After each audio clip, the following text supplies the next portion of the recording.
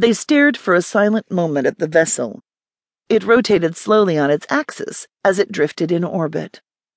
For a moment, they saw the top plane of the thruster wings flat on and illuminated by the sun. Hundreds of inscriptions were stamped in black all the way down the wing, all in different scripts. There were even a couple of scripts Mataku recognized as non-human, which was noteworthy since so few intelligences besides humans and their AIs used anything that could properly be called writing. "Anybody able to read any of that?" asked Fed. They watched the thruster wing as it drifted around. Just before the writing was gone from view, Baran said, "There, that one's in Khrigian. I can read that. It means something like, heart made of iron, Ironheart, I guess." They waited. The next thruster wing rose silently into view, flat on and facing the sun. It, too, was stamped with black-on-white inscriptions in different writing systems. They studied it. Willa pointed.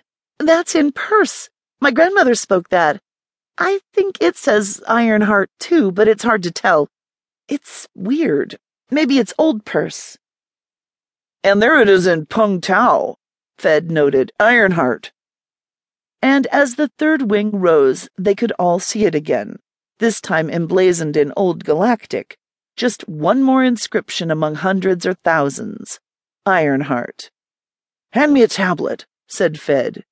He took it without bothering to notice who'd given it to him and began calling up ships named Ironheart.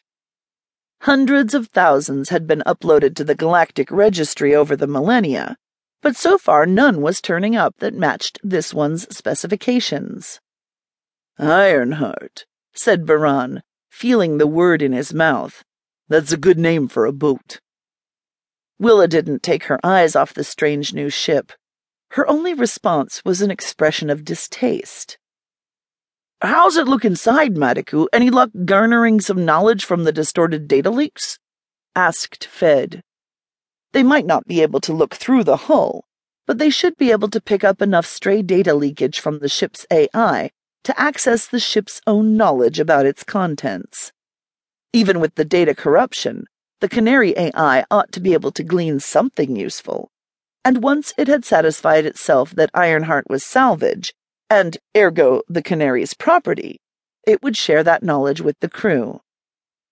"Like I told you, our AI claims that what it can see is distorted, but it looks like vacuum inside." "A dead ship," said Fed, almost to himself. Then, looking at his tablet again, he said, "So all these inscriptions are collated, and they do all say Ironheart, except for a couple languages that aren't in the registry." "Aren't in the registry?" repeated Mataku. "Well, they must be made up then." "Probably," said Fed. "More interesting for us is the fact that all the inscriptions use forms that were current well over a couple thousand years ago. Or more. Like, there's Old Galactic, but no Standard Galactic. Between that and the interior vacuum and the radiation-cold thrusters, I'd say this is a mighty old boat, guys." "Probably not a lot of tech salvage, then," said Mataku. "But don't underestimate the profit to be gained from historical curiosities, especially in the markets of more primitive societies." Sure, I'm not worried about finding a buyer. Right now, to be honest, I'm more interested in going over and exploring just for the fun of it. Baran, any special concerns weapons-wise?" "Nah, just by the book is all. Bring along an explosive-based firearm and a knife, in case there's a camouflaged enemy aboard with a hostile AI ready to sabotage our defenses." Mataku nearly rolled his eyes and almost made a joke about how it would be hard to find the never-used firearms under the layers of dust.